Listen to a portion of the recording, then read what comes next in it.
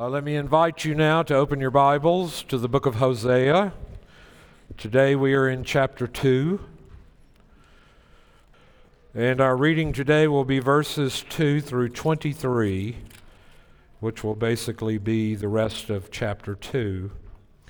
Not sure that we will cover all of this. This will probably be a two-part sermon, but that's what they make next Sunday for, another sermon. Hear now the word of the Lord. And before I read this text, again, I just want to call your attention to the quote in the front of the bulletin. Bulletins are in the front of the building, but I want you to look at the bulletin. Israel has made Yahweh a cuckold, and yet even as he disowns her, he yearns for her repentance and restoration. He is prepared to carry out terrible threats, but he gives her an opportunity to evade the unwanted outcome. He pleads with her. His appeal is indirect, however, addressed not to Israel, but to her children. The nation is the mother, and the individuals are the children. Yahweh explains that he speaks not directly to Israel, but rather to the children about their mother, for she is no longer his wife, and he is no longer her husband. They are not on good enough terms for a direct approach to be taken. She has left him. There's little likelihood that she will ever listen to her ex-husband. Understanding that, hear now the word of the Lord. Plead or make accusation with your mother. Make accusation, for she is not my wife, and I am not her husband. That she put away her whoring from her face, and her adultery from between her breasts, lest I strip her naked and make her as in the day she was born, and make her like a wilderness, and make her like a parched land, and kill her with thirst. Upon her children also I will have no mercy, because they are children of whoredom, for their mother has played the whore. She who conceived them has acted shamefully. For she said, I will go after my lovers, who give me bread and my water, my wool and my flax, my oil and my drink. Therefore I will hedge up her way with thorns, and I will build a wall against her, so that she cannot find her paths. She shall pursue her lovers, but not overtake them, and she shall seek them, but shall not find them. Then she shall say, I will go and return to my first husband, for it was better for me then than now. And she did not know that it was I who gave her the grain, the wine, and the oil, who lavished on her silver and gold, which they used for Baal. Therefore I will take back my grain in its time, and my wine in its season, and I will take away my wool and my flax, which were to cover her nakedness, and I will uncover her lewdness in the sight of her lovers, and no one shall rescue her out of my hand. And I will put an end to all her mirth, her feast, her new moons, her Sabbaths, and all her appointed feasts. And I will lay waste her vines and her fig trees, of which she said, These are my wages, which my lovers have given me. I will make them a forest, and the beast of the field shall devour them. And I will punish her for the feast of the days of the Baals, when she burned offerings to them, and adorned herself with her ring and jewelry, and went after her lovers, and forgot me, declares the Lord. Therefore, this is astounding, this next section. It's astounding. Therefore, behold, I will allure her, and bring her into the wilderness, and speak tenderly to her. And there I will give her her vineyards, and make the valley of Achor a door of hope. And there she shall answer as in the days of her youth, as at that time when she came out of the land of Egypt. And in that day, declares the Lord, you will call me my husband, and no longer will you call me my Baal. For I removed the names of Baals from her mouth, and they shall be remembered by name no more. And I will make for them a covenant on that day with the beast of the field, and the birds of the heaven, and the creeping things on the ground. And I will abolish the bow and the sword and war from the land, and I will make you lie down in safety. And I will betroth you to me forever. I will betroth you to me in righteousness, in justice, in steadfast love, in mercy. I will betroth you to me in faithfulness, and you shall know the Lord. And in that day I will answer, declares the Lord. I will answer the heavens, and they shall answer the earth, and the earth shall answer. The grain, the wine, and the oil, they shall answer. Jezreel, I will sow her for myself in the land, and I will have mercy on no mercy, and I will say to not my people, you are my people, and he shall say, you are my God. This is God's word. Let us pray. Father, we do pray as we look at this amazing text of Scripture that you would give us ears to hear and a heart that is responsive to the Word of God. And may we today not merely be spectators, but be engaged in hearing the Word, which is alive and powerful and sharper than any two-edged sword. So, Lord, we pray you would strengthen the preacher and the congregation, and we pray that you would be glorified and honored and Christ would be lifted up. And we pray in his name, amen. Do you ever think God's grace means something like this? It doesn't matter if I sin, because God's going to forgive me anyway. That sort of leads you to the Antinomian Credo, which says this: freed from the law, oh blessed condition, I can sin as I please and still have remission. Or as one wise wag, let's say, I think it's George Bernard Shaw, I'm not sure, said this: I love to sin, God loves to forgive, isn't the world wonderfully arranged? Is that really how the nature of Christian life is? In fact, there's a sense in which until we understand the radical nature of the gospel of grace, that we truly begin to see how desperately we need to be forgiven, justified, and acquitted by faith alone. Not because of what we do, but because of what he's done on our past.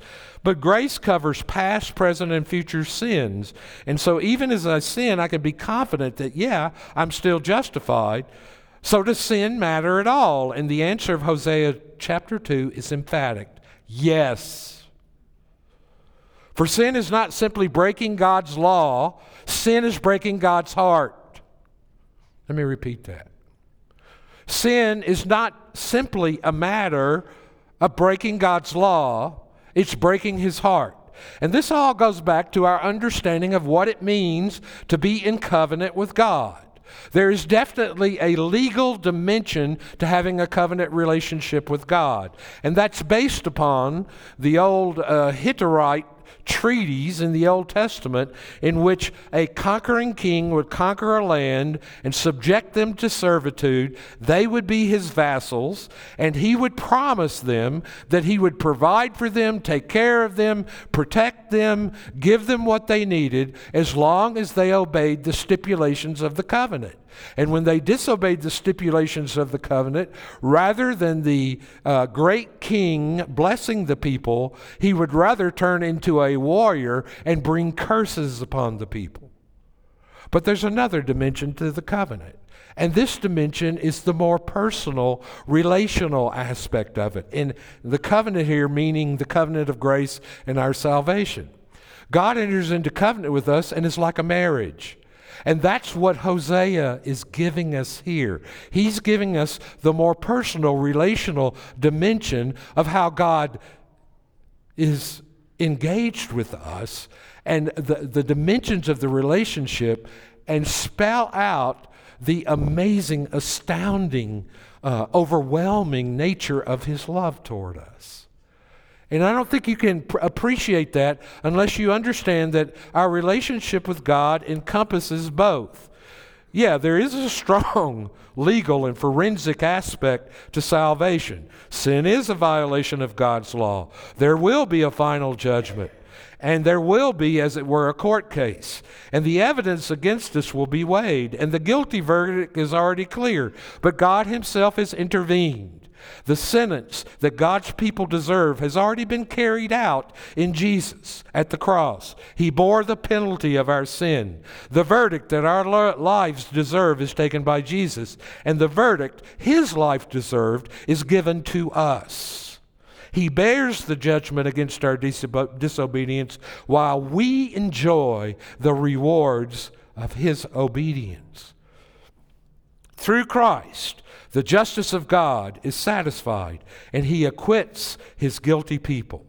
And so that is the understanding of salvation from a forensic or legal point of view, but our salvation isn't just merely a legal transaction. Salvation is not just an act of justice, it is an act of love. God is betrayed by our sin. He is betrayed by our sin. But whereas you and I might respond to betrayal with resentment, spite, and anger, God responds with mercy. He is not an impartial judge in the sky, coldly calculating legal intricacies. He's a jilted lover. He feels our betrayal. He is passionate about his people. And so when Hosea begins his text, you're really allowed, through the prophet and through the inspiration of the Holy Spirit, to see something of the nature of God's response to this betrayal. And so the focus of attention in this text returns to the enacted parable that we've spoken of, and it must be interpreted at two levels. The initial level concerns Hosea and his family. But this is merely the foundation for the second level, which is an allegory or an enacted parable of God's relationship to Israel. While the first passage may appear to be the normal form of biblical poetry, it is in fact characterized by technical expressions and a style that indicate its true character. What we have before us is a speech, specifically a speech related to a lawsuit, which is spoken in court in complaint concerning the person against whom the suit is brought. Technically in Hebrew, this is called a rib, which you say, what is that? Well, it's a rib, R-I-B, and I thought that would be distracting, so I decided to pronounce it in Hebrew, rib. But the amazing thing about this, literarily speaking, I don't think I've ever read a transcript of any court case, and I hadn't read many, I've read a couple, that were written in poetry. But this one is written in poetry. Why do you think? Because poetry gives us the ability to be more expressive, to use more word pictures, to use more. God wants to show you his heart. He wants to show his people his heart. And while on the one hand he brings law, and I mean severe law, on the other hand he brings gospel, he brings hope, he brings mercy. And so those two things, judgment and restoration, oscillate all the time here. But I thought it was unique that the genre or style of literature here is poetic. And that's what it looks like even in our English Bibles. And so the two levels on which the speech must be interpreted are sometimes so intimately interrelated that it's difficult to distinguish between them. On the first level, we must envisage Hosea and his children in court. And they are addressing words to the judge in the presence of Gomer. Hosea's purpose in the lawsuit is to obtain a decree of divorce from his wife. Now, there are a lot of scholars that debate that. And some of them say God hates divorce, he would never divorce anyone. But again, this is all apopathic and anthropomorphic language. God is trying to communicate something to his people. So as John Calvin once said, the Bible is lisping to children. It's baby talk. And that's what God does here. And so he uses Hosea and his children and his wife. And his purpose is divorce. And even in this speech, as it begins with the formal proclamation of divorce, she is not my wife, and I am not her husband. The reason for bringing the suit was to be found in the actions of the wife. She had been persistently unfaithful, committing adultery with other men. Whether acts in question were simply adulterous liaisons, or whether Gomer had resorted once again to sexual activities of the fertility cult by being a Baal-worshiping cultic prostitute. We don't know. We're not sure. Details aren't given. The latter seems more likely as you continue to read the description here. But this is some bad stuff. This is some really bad stuff. And so the entire scene is tragic. We have a deserted husband. We have 3 children who are compelled by the actions of the wife mother and by the requirements of human law to take the case to court. But the second level of interpretation is no less tragic. For Hosea, family life is still functioning as an allegory of God's relationship to Israel. In the divine court, Israel is arraigned. God is present in multiple roles.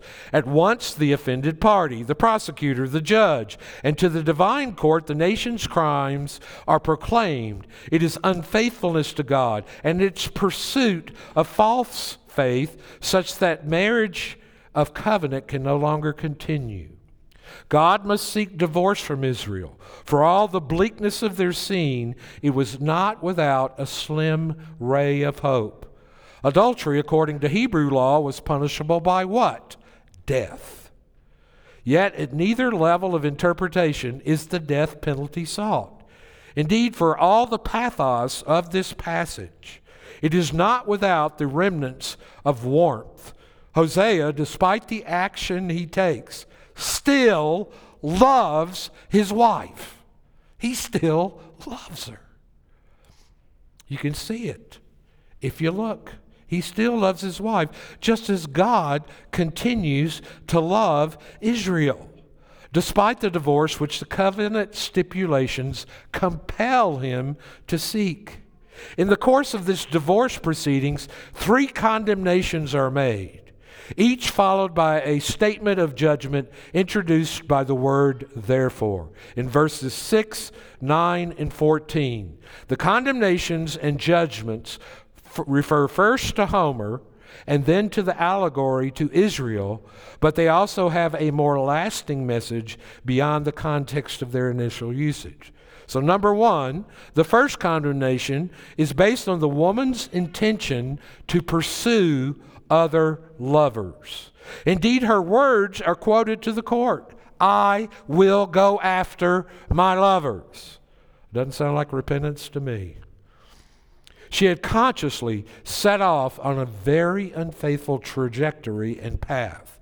She had deluded herself into the false belief that other lovers could enrich her and provide for her needs, and so the judgment is stated she would be forced to continue down the path of life she had chosen to its bitter and frustrating end. She would chase her lovers, but she would never catch them. She would seek them, but never find them, until at last, in desperation, she would perceive that the only hope lay with her first love. In the allegory, it is clear that Israel's judgment was a continuation of the path that the nation had consciously and willfully chosen. But in its passage, the hollowness of heathen love would become deadly apparent. And that speaks to the nature of any of us forsaking God, thinking we're going to find happiness or wholeness or peace outside of Him. And that is destined to bring you frustration, brokenness, and despair. And the problem with people who are on that path is they are deluded. They are believing their own lies. They believe their lies more than they believe the truth. And so they head headlong into destruction, willfully going that way. And the hardness of heart is hard to overlook. And so, to have known the love of God and then to quite deliberately choose another path is to invite the frustration of a loveless existence. For having once known true love, all the rest of love's allures tantalize, but remain beyond our grasp. The pursuit of other lovers and the searching for what we think it may provide eventually becomes a cul-de-sac in which, if we have any wisdom at all, we may perceive that there is only one love in which the full provision and full satisfaction could be found. And we perceive a further truth in the prophet's words. Even as we chase and strive in the cul-de-sac of empty love. Do you know what a cul-de-sac is? It's the bottom of the bag. That's what it is, literally. And so when I'm using the term cul-de-sac, I thought it sounded a little classier than bottom of the sack or bottom of the bag.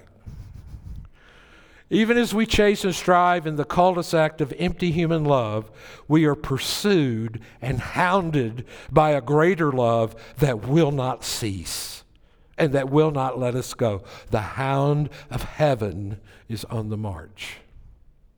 The second condemnation was addressed to the wife's willful ignorance. She did not know that her husband provided the needs of life. She did not know, and we don't know whether it was simple ignorance or willful ignorance. She would seek the fulfillment of her needs elsewhere. Likewise, Israel was willfully ignorant that God provided the grain and the wine and the oil in verse 8 on which life depended. Yet those three things were explicitly a part of the provision of the covenant, a sign of God's love to his people. In judgment, ignorance was to be treated by the withdrawal of all provisions. Only in the absence of God's life-sustaining gifts would Israel return to its senses and the knowledge of God. And so the willful ignorance that is here condemned is a commoner affliction than we might think. It is induced by the conscious setting aside of the realities of existence as revealed by faith. We know that we have needs, and we think we are the ones best equipped to seek them out. As Israel sought to fulfill needs in the resort to alien faith, so too do we. There are times when only destitution, when physical or spiritual, can bring us back to the clear-sighted knowledge of who the great provider really is. The removal of God's provision, though it be an act of judgment, provides nevertheless the opportunity to learn again the source of that which sustains true life. I think it was Edwards who said that all the good gifts that God gives man, just as common grace blessings, man turns around and uses as weapons to drive him away. And that is precisely what Israel has done. And what is it that they've done that's so awful? They've fallen into what is called syncretism, which is a blending. Here's what happened. As they lived in the culture, they began to blend in the beliefs of the culture around them, Canaan, the world around them, and that began to shape their faith to where it became the culture swallowed up what they believed about Yahweh, and they moved more toward Baal worship. And you want to know why? The great American idea of pragmatism. It worked better. The people who were worshiping Baal had bigger houses. They had nicer chariots. They had better gardens. They had more fruitfulness. Things were going well for them. They were so successful. And so the people of Israel gradually, it wasn't a big, huge leap all at once. it was death by 1,000 cuts, so to speak, as they gradually began to move away from God and toward these foreign gods. And they would still come to church on Sunday morning like you do. And they would still sing praise and worship and offer sacrifices. But God would say, I detest it. I don't want it. Not from you. Why? Because their heart was after the Baal gods. Now, what is Baal? Well, it's a complicated subject. But he is sort of the chief major power god of all the pantheon of deities. Let me talk about that for a moment, just to get you to see how terrible this is. There are stories in the ancient Near East regarding Baal, and salient to our study of Baal worship, here's one of them. There are accounts of Baal's victory over Yam, that is the sea god, who represents chaos and is in constant threat to destroy order, and of Baal's ongoing struggle in which he needs the help of his sister wife, the goddess Anat, to keep Mot, the god of summer drought and death, at bay, lest fertility fail and Baal's sovereignty be overthrown. Central to that fertility is Baal's sexual encounter with Anat, who gives birth to a calf. Cultic prostitution seems to have developed in imitation of that cosmic act of intercourse between Baal and Anat. Although extra biblical evidence of ritual sexual activity is scarce, Hosea is the best single source we have. And so the connection between myth and ritual is well attested to in the Middle East. And so we had temples set aside to Baal. And so here's what would happen. When you would go to worship, you would go by, of course, at some point by the temple prostitutes that were part of the cult, and you would engage in that activity hoping to encourage Baal to re-engage with Anat and give birth to fertility, which would mean what? It would rain upon the land and increase their fertility. It was a very sophisticated thing. I mean, these people, aren't Jethro and Ellie Mae going to California. It's sophisticated. Do we do that? Oh, yeah. We do. We do. And it's very subtle. And as the sermon series goes along, I'm going to spell out more clearly how you and I, mainly you, I don't do it, you and I, no.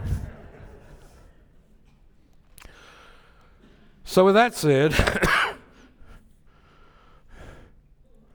the third condemnation, I don't think I've talked about this yet, points to the failure that is forgetfulness. In verse 13, in going her own way, Gomer had forgotten Hosea. In pursuing other gods, Israel had forgotten the Lord. And it is not normal amnesia that is meant for the simple forgetting of facts.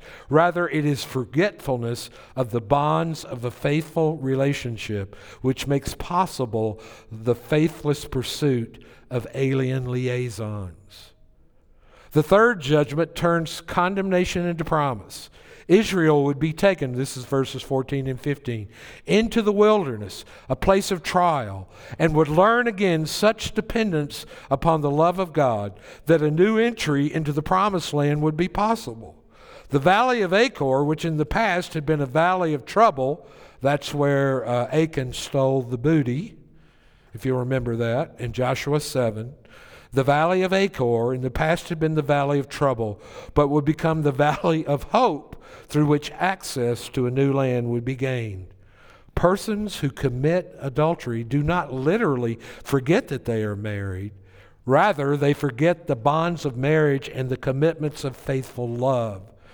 And the person who turns aside from the faith does not literally forget it all, but forgets only the obligations of life and love. For all such, the experience of a wilderness is a time of both hardship and hope.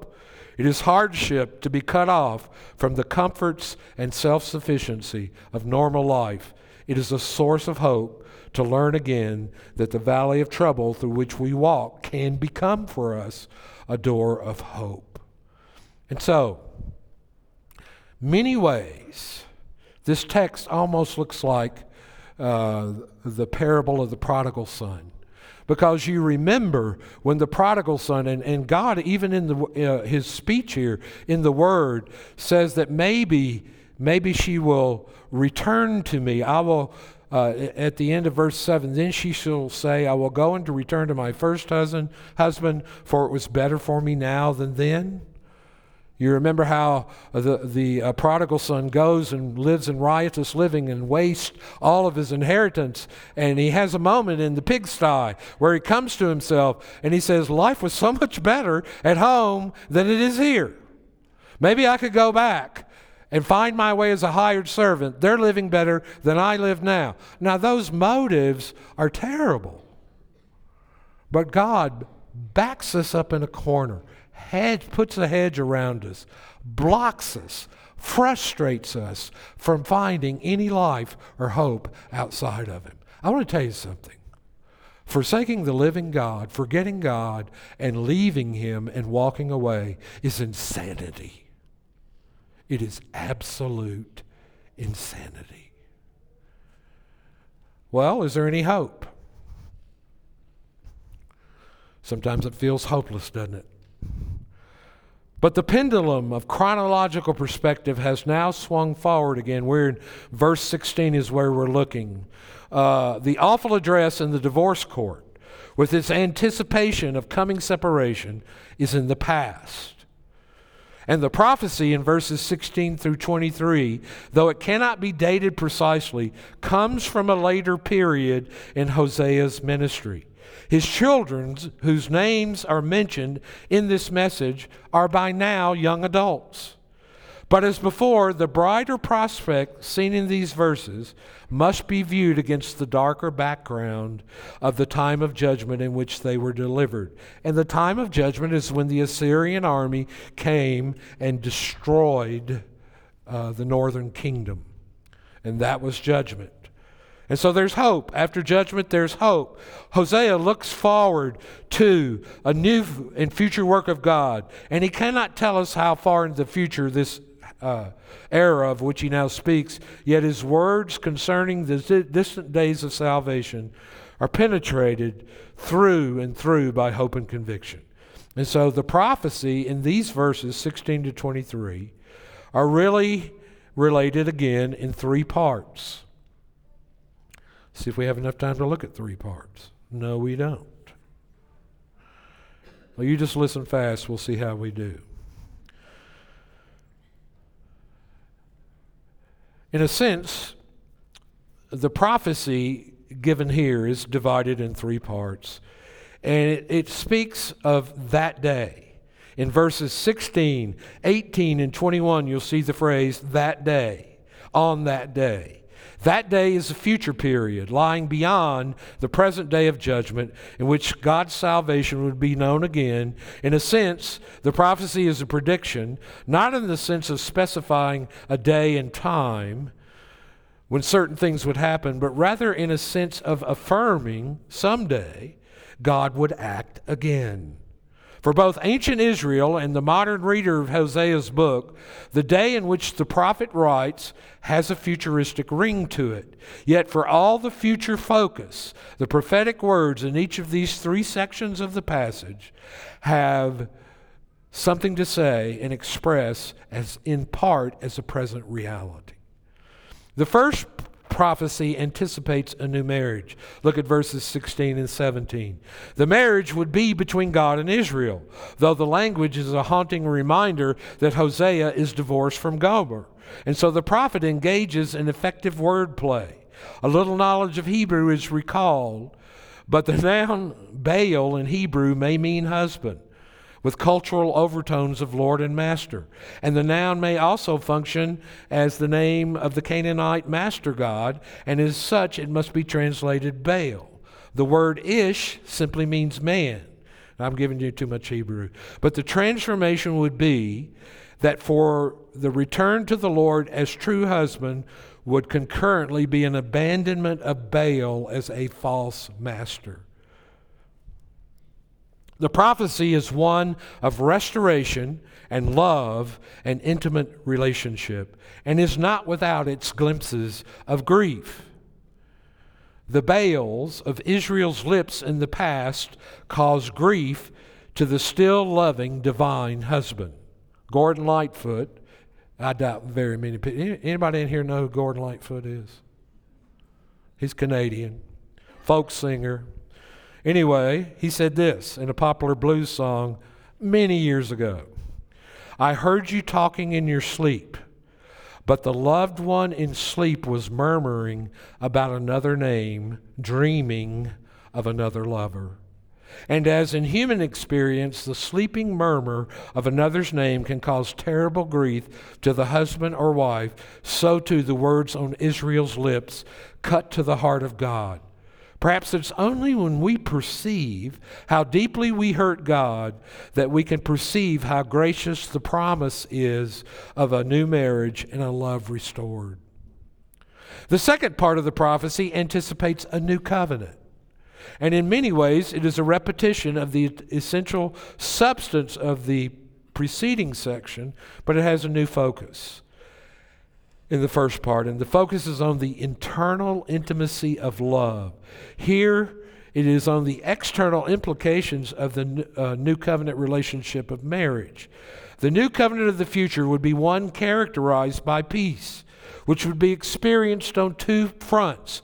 Israel would experience peace with the world of nature and with animals and birds and living things. But in addition, God would destroy the weapons of war and grant the nation peace from its enemies. And so the peace from external powers would be a period of new intimacy in the marriage of a renewed covenant.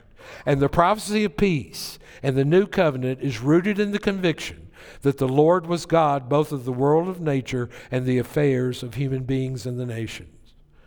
These perspectives still lie in the future. Although the Prince of Peace has visited the world, all nations have continued relentlessly in the practice of war. Yet there's an insight here that is perpetually and presently relevant. The words were first declared to the nation threatened on every side, destined for destruction, and the world today is little different. For storm clouds of war have not ceased to gather. We must strive for peace among the nations of the world, but it will remain a distant dream until the human race is at peace with God. Finally, in the third and final part of this prophecy, the names of Hosea's children are changed. The changes are introduced by a chain of speech bringing news from heaven to earth.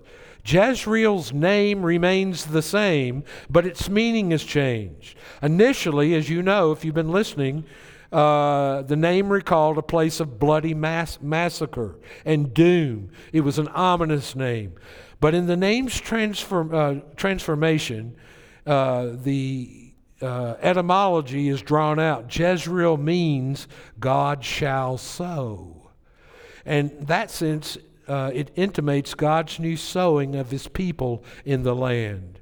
And on the child not pitied, God would exercise compassion and change the name. And not my people would be called my people, and the return would respond to God as if a wedding ceremony, thou art my God.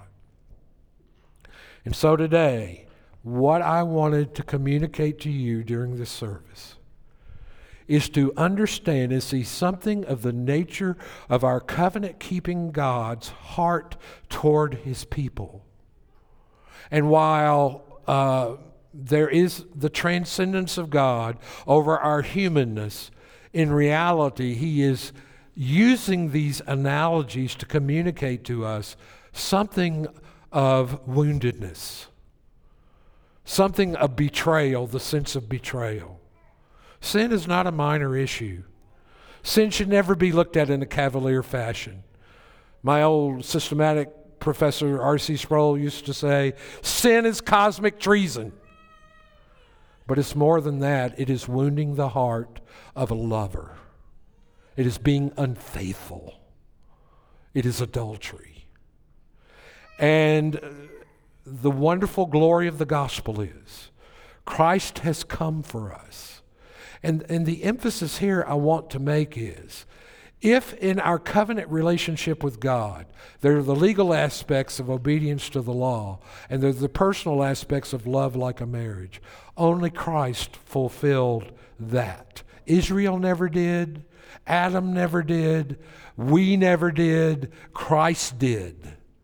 And He has given us the hope of being able to live and experience this amazing love. Let us pray. Heavenly Father, we thank you for the text of Hosea. There's so much more here than was said today, but we do pray that you would speak to us. Some of us have been pretty casual about our relationship with you.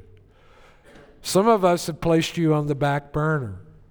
Some of us have really forgotten what it means to be an adopted child of yours, and we're trying to get our identity from other things and other places. And we're driving ourselves crazy and running wild.